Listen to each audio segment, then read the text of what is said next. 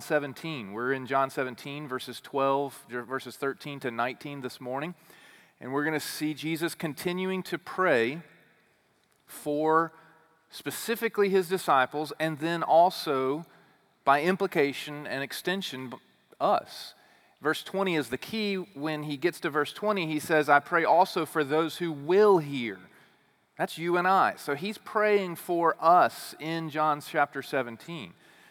And as we said last week, we saw he began to pray for his disciples, and he prayed for their protection. He prayed that the Father would guard their unity. He prayed that the Father would guard them. This morning we're going to see him continue to pray for believers, continue to pray for his disciples. He's going to pray for four things specifically. He's going to pray and ask the Father to sustain them in the world. This is key. He does not ask the Father to take us out of the world, but to keep us in and through our trials and tribulations. That's important, especially in our day and age where we live right now.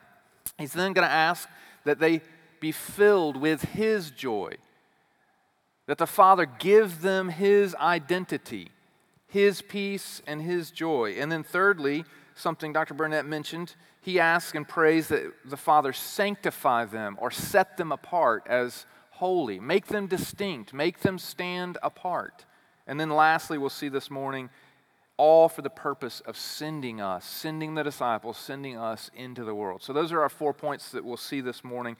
Let's look at this first one, sustain them, in the text here. We're going to start with verses 14 and 15, and we'll come back to verse 13. But let's look at 14 and 15 to begin with. He says, I have given them your word, and the world has hated them, because they are not of the world, just as I am not of the world. I do not ask that you take them out of the world, but that you keep them from the evil one.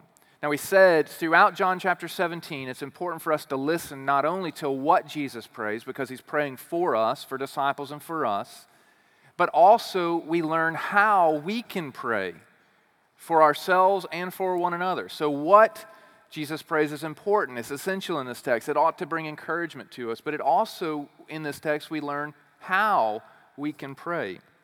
In verse 14 and 15, Jesus is saying again that disciples are going to enter the world. He's already said it in chapter 15, chapter 16, and he now prays it yet again.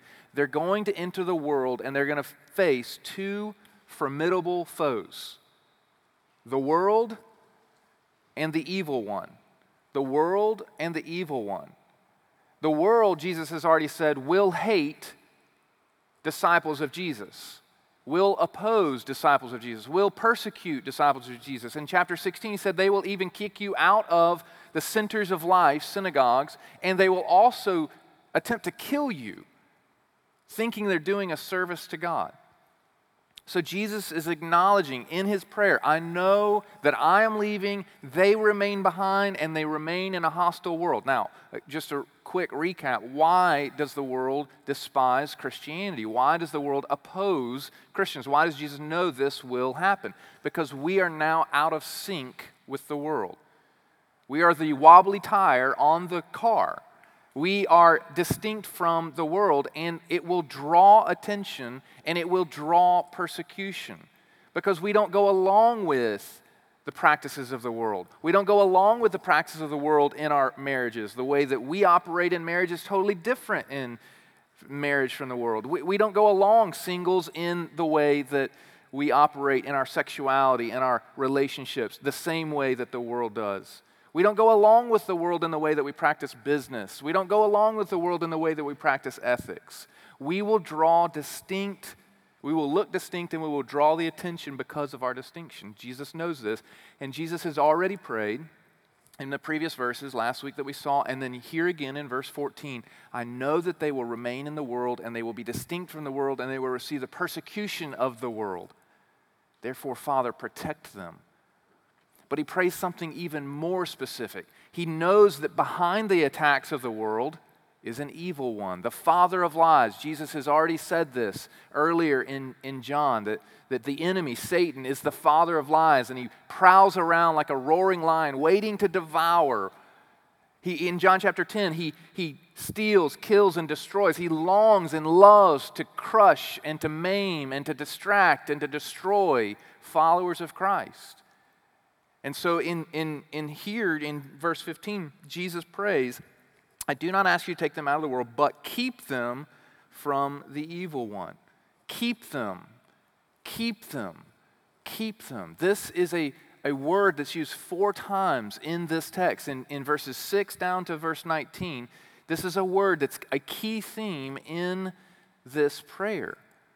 This word keep, it comes from the Greek word tero, and it means to keep in view, or to keep watch over, or to guard, or to protect, or to preserve, or to hold fast to something. Jesus is asking the Father to bring all of his attention, all of his power, all of his authority to watching over his disciples, his children.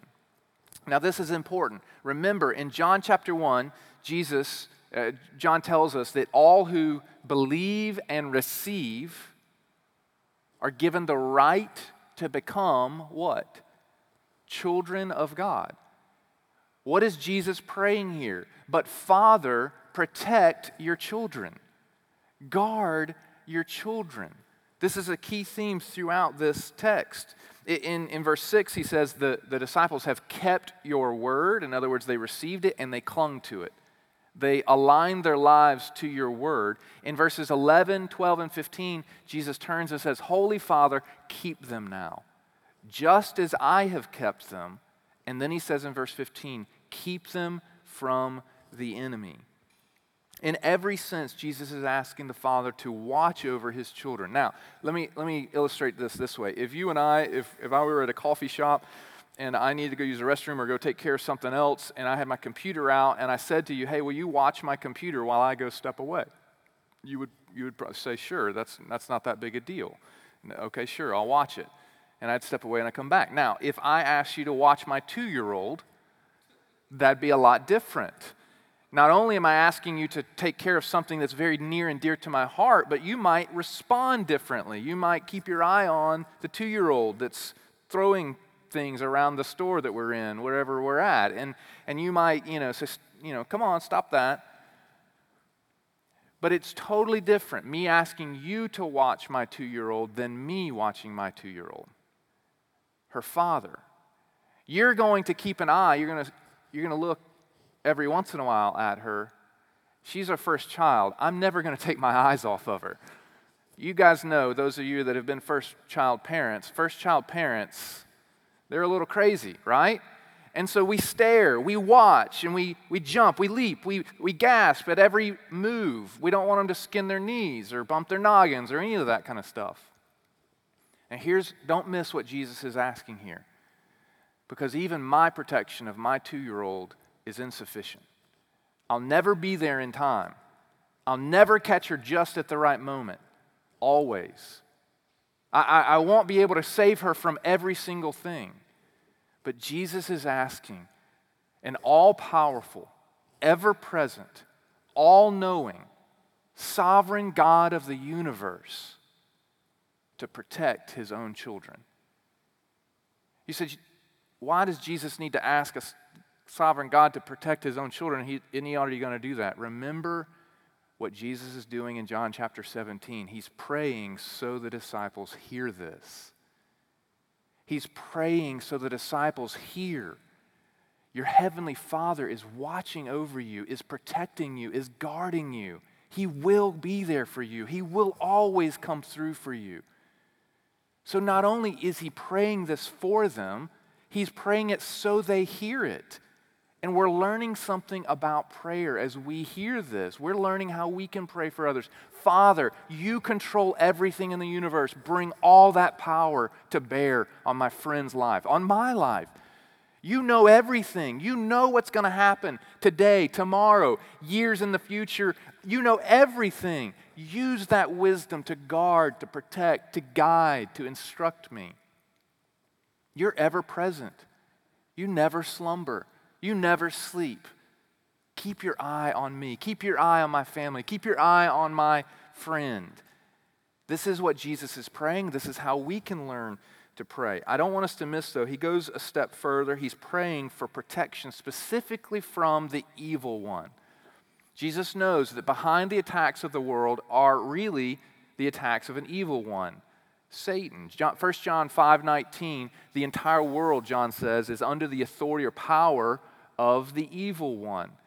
Paul says in 2 Corinthians 4:4 that the God, little g, God of this world has blinded the minds of unbelievers. There is an authority or power that's at play, a spiritual realm at play that is behind the attacks that happen on believers. And Jesus is praying that the Father protect his children from that evil one. Now here's what's really interesting is the Old Testament is written in Hebrew, it's translated into Greek, and that's called the Septuagint. And in the Old Testament translation of Job, there's a word that's used there that's the same word that's being used in this text for keep. In the Old Testament, it's translated as hedge. And in the Old Testament, do you remember the story of Job when Satan comes about from roaming about and God says, "Where have you been and what are you doing and have you considered my servant Job?" Satan responds to him, "Of course he worships you. You have placed a hedge around him. You keep him. Take the hedge down and let's see what he does." And of course, to the beauty and the glory of God, Job remains faithful despite the hedge being taken down, despite God allowing. But the point is that Satan cannot attack what is God's, under the authority of God. This is exactly what John says in 1 John 5:18. Everyone who is of faith, everyone who is in Christ is protected. Paul says in 2 Thessalonians 3:3 that God is faithful, the Lord is faithful to protect his own. And so this is what Jesus is praying here. Here's the thing, and I've referenced this book multiple times, Thomas Brooks, Precious Remedies Against Satan's Devices. The entire premise of the book is summed up in this quote here. Satan has snares for the wise and snares for the simple. Snares for hypocrites and snares for the upright. Snares for generous souls and snares for timorous. And those two things I think are so fitting. One, when he says generous, he's not talking about giving things away. He's talking about confident. And the other means nervous. Those who are confident, God's going to come through all the time. And those who are nervous and not sure, Satan has snares for both. Snares for the rich and snares for the poor. Snares for the aged and snares for youth. Happy are those souls that are not taken and held in the snares that he has laid. The entire premise of Thomas Brooks' book is that Satan knows the lure that you are most tempted by. The entire thing that Jesus is praying in verse 14 and 15 is let them see the hook, Father. Don't let them bite the bait. Don't let them take the bait. Don't let them be ensnared. Don't let them be attacked. Let them see the truth through the bait. Let them see the hook. And again, one more crucial thing that's in these verses here that we have to understand is Jesus does not pray, and this is crucial, he does not pray, take them out of the world. In fact, he says in verse 15, I do not ask that you take them out of the world, but that you keep them from the evil one. He's not asking that we be removed from our circumstances. This is important. He's not asking that we be removed from suffering. He's not asking that we be removed from attack, but that we be sustained through attack, through suffering, in and through tribulation and trials and affliction. This is so important for us to understand. Jesus knows exactly where the disciples are headed. They're headed into a hostile world, and they will be attacked by the enemy. And he's not praying, take them out, but sustain them through. And we'll see why down in verse 18. But what's important for us to understand now is that his primary concern is not that we avoid suffering or persecution, but that we know the nearness of God and his sustaining power through suffering and persecution. That we learn in the midst of trial and affliction. That we draw near to God. Most of us, when we hit affliction, when we hit trials, when we hit suffering, when we pray, most of us, we pray felt needs. And at the top of our list, many of us, especially those that worship comfort and safety and security, we say, please, Lord, don't let me suffer. I don't want to suffer. I don't want to struggle. I don't want to face trials. And Jesus is not saying that. He's saying that we know the nearness of God in the midst. When we encounter suffering and struggle, often what we do is, God, take this from me. Give me a new set of circumstances. Instead of recognizing, in that very moment, what you're doing is pleading and crying out to God. That's how you're supposed to live your life. And that trial, that affliction is used to bring you to that point. And that's what Jesus is praying here. We don't have time to go on, but you could look at Luke 22 and Jesus' prayer for Simon Peter. He prays the exact same thing. Satan has asked to sift you, but I have prayed for you. I'll let you guys go study. That's homework for you guys later. So Paul prays this same thing in Ephesians, Philippians, and Colossians. He doesn't pray for a change of circumstances. He prays that they know the nearness and the riches of God's grace through whatever trial or circumstance they're facing. Does this sound like your prayers? Does this sound like how we regularly pray? Do we pray, God, I'm facing this trial, sustain me in it. Sustain me through it. Give me your enabling power through it. My peer, my friend, my family member is suffering. It's not wrong to ask. Paul tells us, bring all of our requests, all of our cares. We just did a whole series on bringing our cares to God. So it's not wrong to ask it, but do we miss the point sometimes by saying, change the circumstances instead of teach me through this? Help me know you better, more intimately through it. This is what Jesus is praying here. The second thing that Jesus prays and asks is that we be filled with his joy. Now we back up to verse 13 to see this. In verse 13 he says, but now I am coming to you, and these things I speak in the world, that they may have my joy fulfilled in them. Now why did we start with 14, 15, and back up to 13? Because 13 is sandwiched between the same types of requests. Before 13, in verses 10, 11, and 12, Jesus asked that we be protected and that we be guarded. After 13, he asked that we be protected and that we be guarded. In both contexts, they sustain them, Father, with your enabling power. In the middle of those verses is verse 13.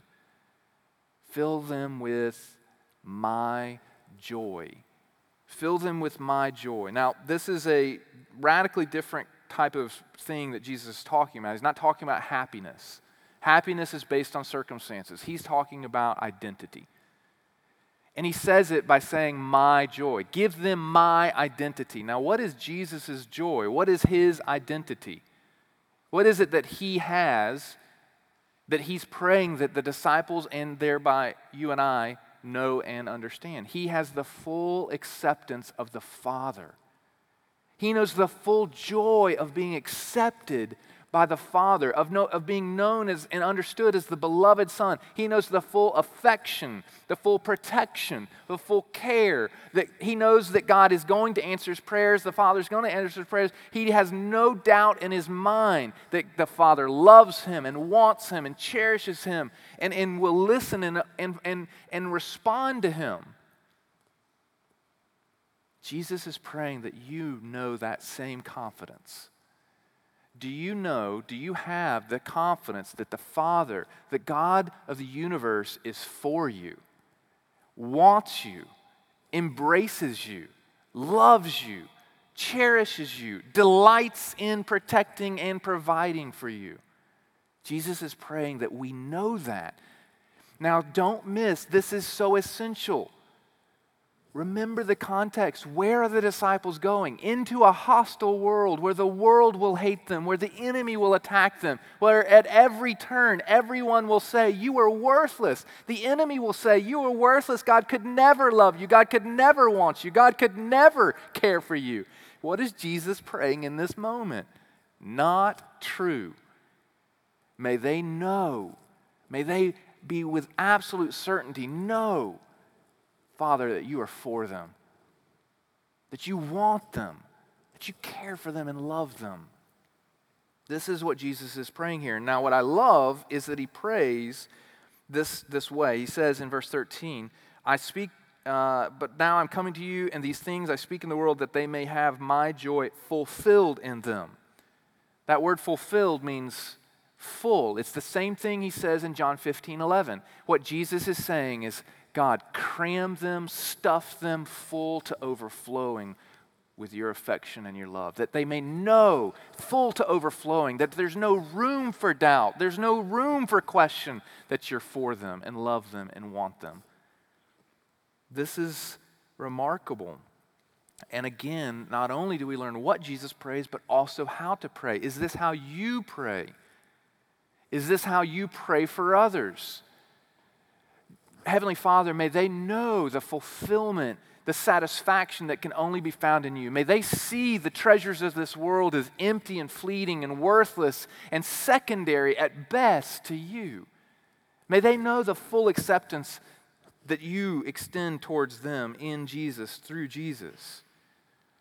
This would be a great place for us, families, for us to really have a conversation with our kids about what is the difference between the joy that Jesus is praying for here and happiness. The joy that Jesus offers and the happiness the world offers, they're radically different. One is fleeting, one goes up and down with the rise of the tide of the emotions, of the circumstances, and one is steady and steadfast through it all. That would be a great point for us to talk with our families about this afternoon. The third thing that Jesus prays, and this is what Dr. Burnett mentioned a second ago, is that the Father would not only protect, unite, guard, fill them, but also now sanctify them. Sanctify them. This is an interesting word. Sanctify them. He says, sanctify them in the truth. Your word is truth. To be sanctified is to be set apart. Specifically, it's to be set apart for holy, distinct purposes or unto God. Set them apart unto you. What's he praying? He's praying, make them distinct.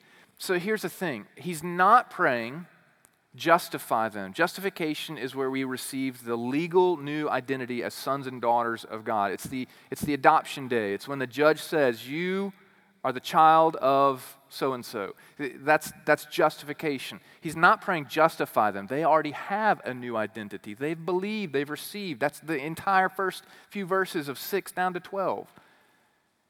He's praying sanctify them. Father, they have a new identity. Make it more and more true. Make it more and more visible. Make them more and more distinct. Further and further distinct from the world. They are radically different because of their new identity. Now fan the flames of it. Make it come to full fruition. Make it visible to the world to see. This is what he's praying here. Now here's what's amazing. Notice the tool by which we are sanctified or made further and further distinct from the world. Sanctify them by the truth. Your word is truth. Here's what's interesting about this. If you follow the flow of thought, in verse 8, Jesus says, I have given them the words that you gave me, the instruction that you gave me, the revelation about who you are, Father. I've given that to them. And then he says, and they've received it. And now he's saying, now sanctify them by it. In other words, what Jesus is saying is, I gave them your word, they received it as truth. Now, Father, further set them apart, further refine them, further purify them by your word. By your word. He doesn't say sanctify them by experience. Make them distinct by emotional highs. Make them distinct by YouTube videos. Make them distinct by social media feeds. Oh, feed them on Facebook, Father. That's what they need to be further and further distinct from the world. Feed them on more conspiracy theories, Father. That's what they need to be distinct from the world. No. Sanctify them by the word, by your word. Not by experience, not by the wisdom of the world, not by social media. Sanctify them by truth, the truth of your word. And there's a reason that he makes these requests. protect and sustain them, fill them with my identity, guard them from the enemy, set them apart, fan the flame on their identity and their relationship to me, make them further and further distinct. Why? Verse 18, because we are sending them into the world, for the world. We're out of step with the world, we're not of the world, and Jesus says, make it more so. Why? Sanctification always has a purpose. This is important for us to understand. The primary purpose of sanctification, of the ongoing Christian life and pursuit of holiness, is to be conformed to the image of Christ. Paul says that, Romans 8:29.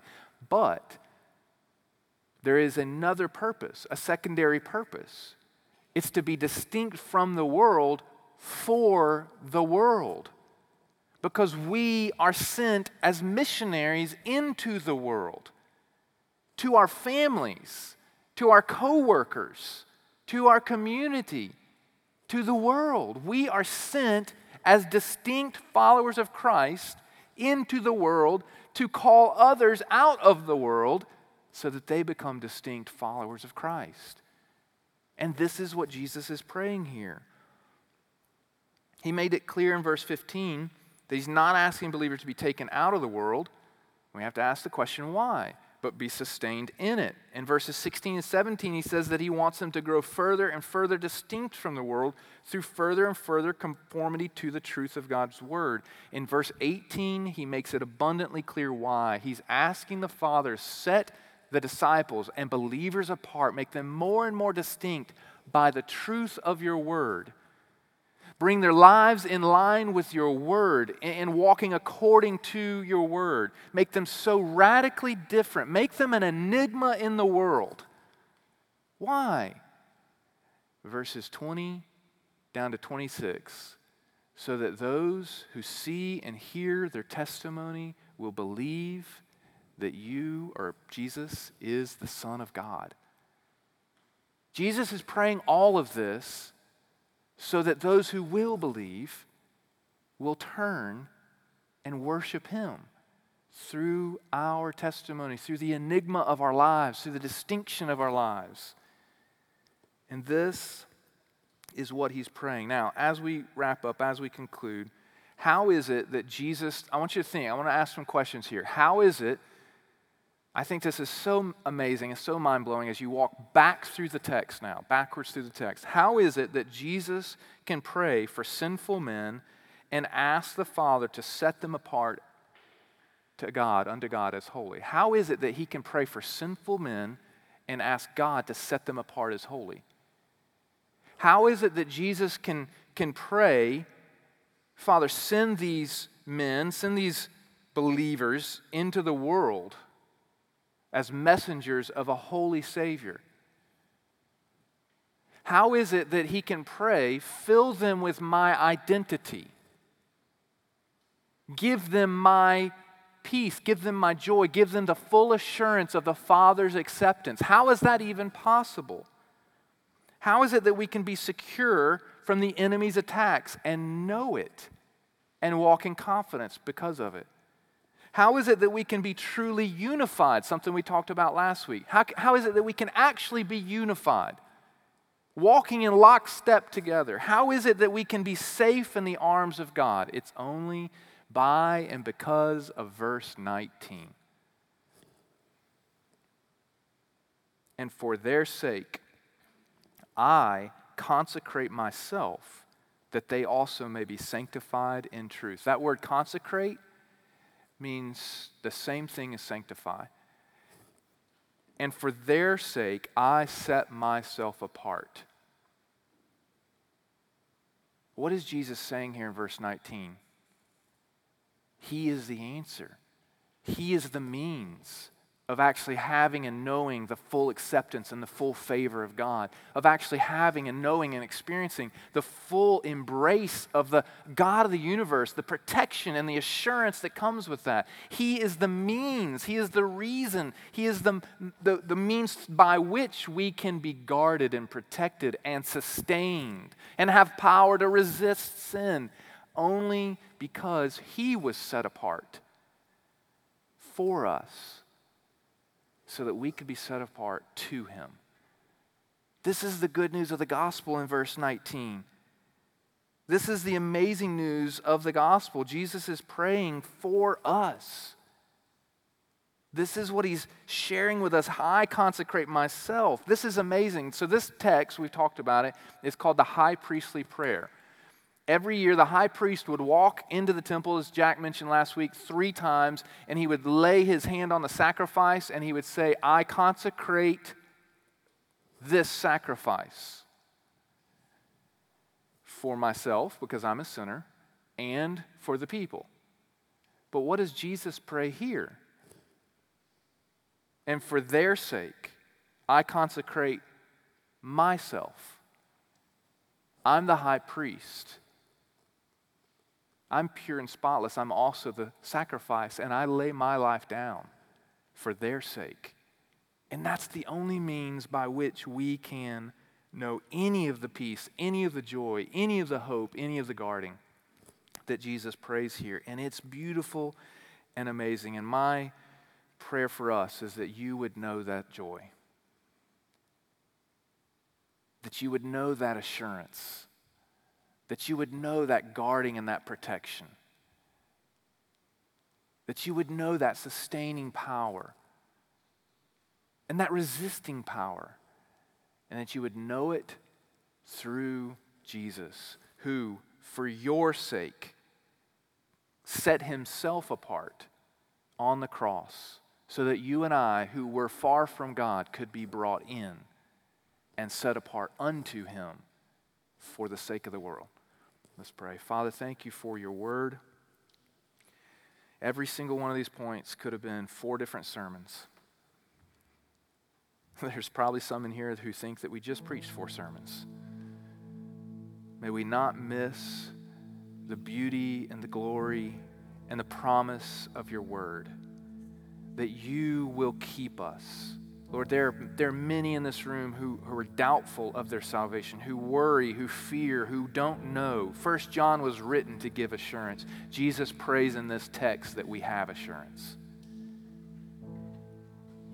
that we would know with absolute certainty the protecting, guarding, holding fast love of the Father. May that be true of every single person listening online, watching online, or listening today. May we know the assurance. And how do we have that assurance? It's not by might, it's not by right, it's not by anything that we bring. It's only because you set yourself apart for us. You died on the cross for us. You became the sacrifice we desperately needed.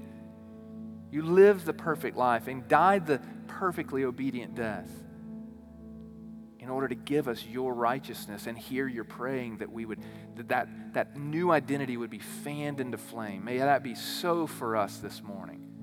May that be so for Mars Hill. May our families, may our community see us as an enigma, so distinct, not because we're trying harder, but because we're growing in your word, in obedience and conformity to your word. May it be so. Lord, as we sing this song, may we hear the words. May we sing the confidence of these words. And I pray these things in Jesus' name. Amen.